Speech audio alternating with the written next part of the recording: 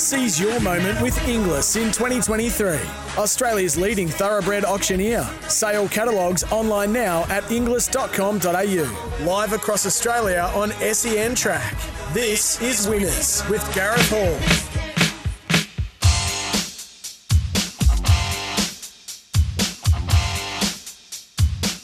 Welcome back to Winners on this Saturday morning. Foxcatcherintel.com. Sir James Jordan joins us, the better looking out of the two that represent that organisation, and he joins us now to help us back a few winners at the City of Churches meeting there at the Parks track at Morphettville. Hello to you, James. Hi, Gareth. He'll be listening in, you know. He always does. He's lurking in the shadows as he does. Yeah, and he's got, you know how he's got the wireless just outside of the solarium that he's built in his garage? That'll be him. Garage door rolled Correct. up, some sort of old 80s rock playing. Yeah, I know the setup. And this is the day that you need a solarium when you're living in Victoria because it hasn't stopped raining. So we need to find a few winners. I want to ask you that question. Like, he was all over Grey River and he was heartbroken when Johnny O'Connor scratched that horse from Flemington the other day. And it went to Adelaide instead, but it comes to Flemington today and it's been well supported. You know this horse better than most, and you probably tell Jules about it all the time anyway, Grey River. Do you give Grey River a hope today? Are you as confident as everyone else?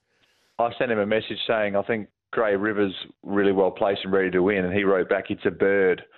So he obviously likes it as well. Look, it's a decent race. I mean, Brun King's going well, Private Jumbo going well. They're the three that are going to probably start single figures. The rest will be beyond that. But of the three, I think Grey River gets a cheap run from two. I thought Brun King with a jock change gets an apprentice for the first time this prep, which is a little query. And then Private Jumbo's just drawn awkward in 14. So I thought of the three that can win, I think Grey River is clearly the pick. What are you doing today at the Parks track at Morphettville? Have you found anything for us? I've bet early, and I'm actually not convinced I've taken good odds in the first couple. But anyway, I've backed Wiggum in the first race. Just think it's probably a bigger, stronger horse than some of these and might take a bit of riding and be one pace, but ultimately I'm hoping he can get over the top late. But I sort of thought I've got marked 210, so I was happy to take sort of between 250 and 280, but it's still sitting there at 250. So I may have taken a bad price, but I'm happy to stick with it in the first, Wiggum. In race two, another one I've got marked shorter. I've got it marked 330. It's currently 460. I took 460. So it hasn't shortened again, which is another worry. I've got Pudding, which is the even money favourite in the race, marked $3. So I'm happy to take on Pudding, and I like cash and checks to beat it. But the market might be against me here. So another one I'm going against the grain with, but I think it'll go very close in race two, cash and checks. And probably the next best result for my day is in race three, a horse called Howl. It's on the minimum. It needs cover and it needs strong tempo, and I think it gets it here with a couple of natural leaders, Sea Witness and Larkham.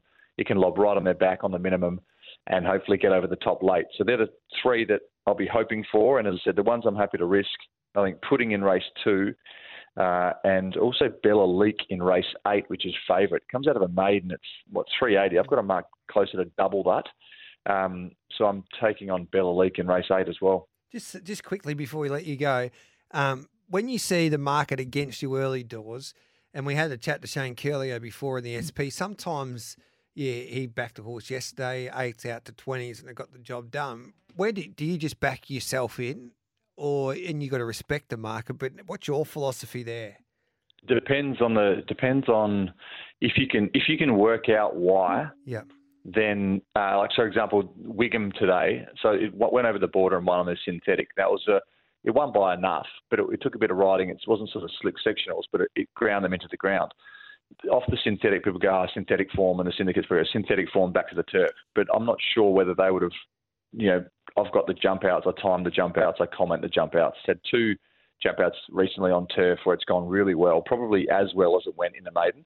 So if they oppose Wiggum, I'd look at it and say they probably think Victorian's synthetic form coming here to Adelaide, it's a risk. Whereas I look at it and think, well, if you took that synthetic run out, I'd still have a marked favourite on what I've seen at the jump outs and trials on turf.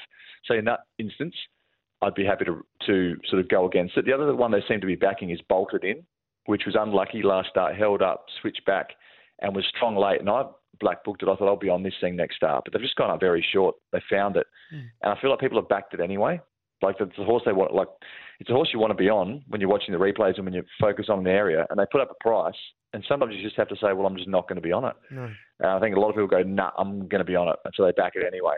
So I'm sort of happy to go against the grain in that one. But if it's a 58 on a Wednesday at Strathalbyn in a 14-horse field, and I've taken 350 something and it's 420, I'm drifting. I think I'm off. It's got no hope. Yep. So I'm quick to. I think the stubborn people end up broke. Correct. Yes. Yep. That's very hard not to be stubborn if you're a stubborn individual, but you need to sometimes put your ego aside, which is difficult. Yep, exactly. Good on you, JJ. That was a brilliant lesson. I'll send right. the invoice in the mail. We appreciate Thanks for that. There's James Jordan from foxcatcherintel.com looking at Morphettville. So you get 270 with Picklebet Wigan.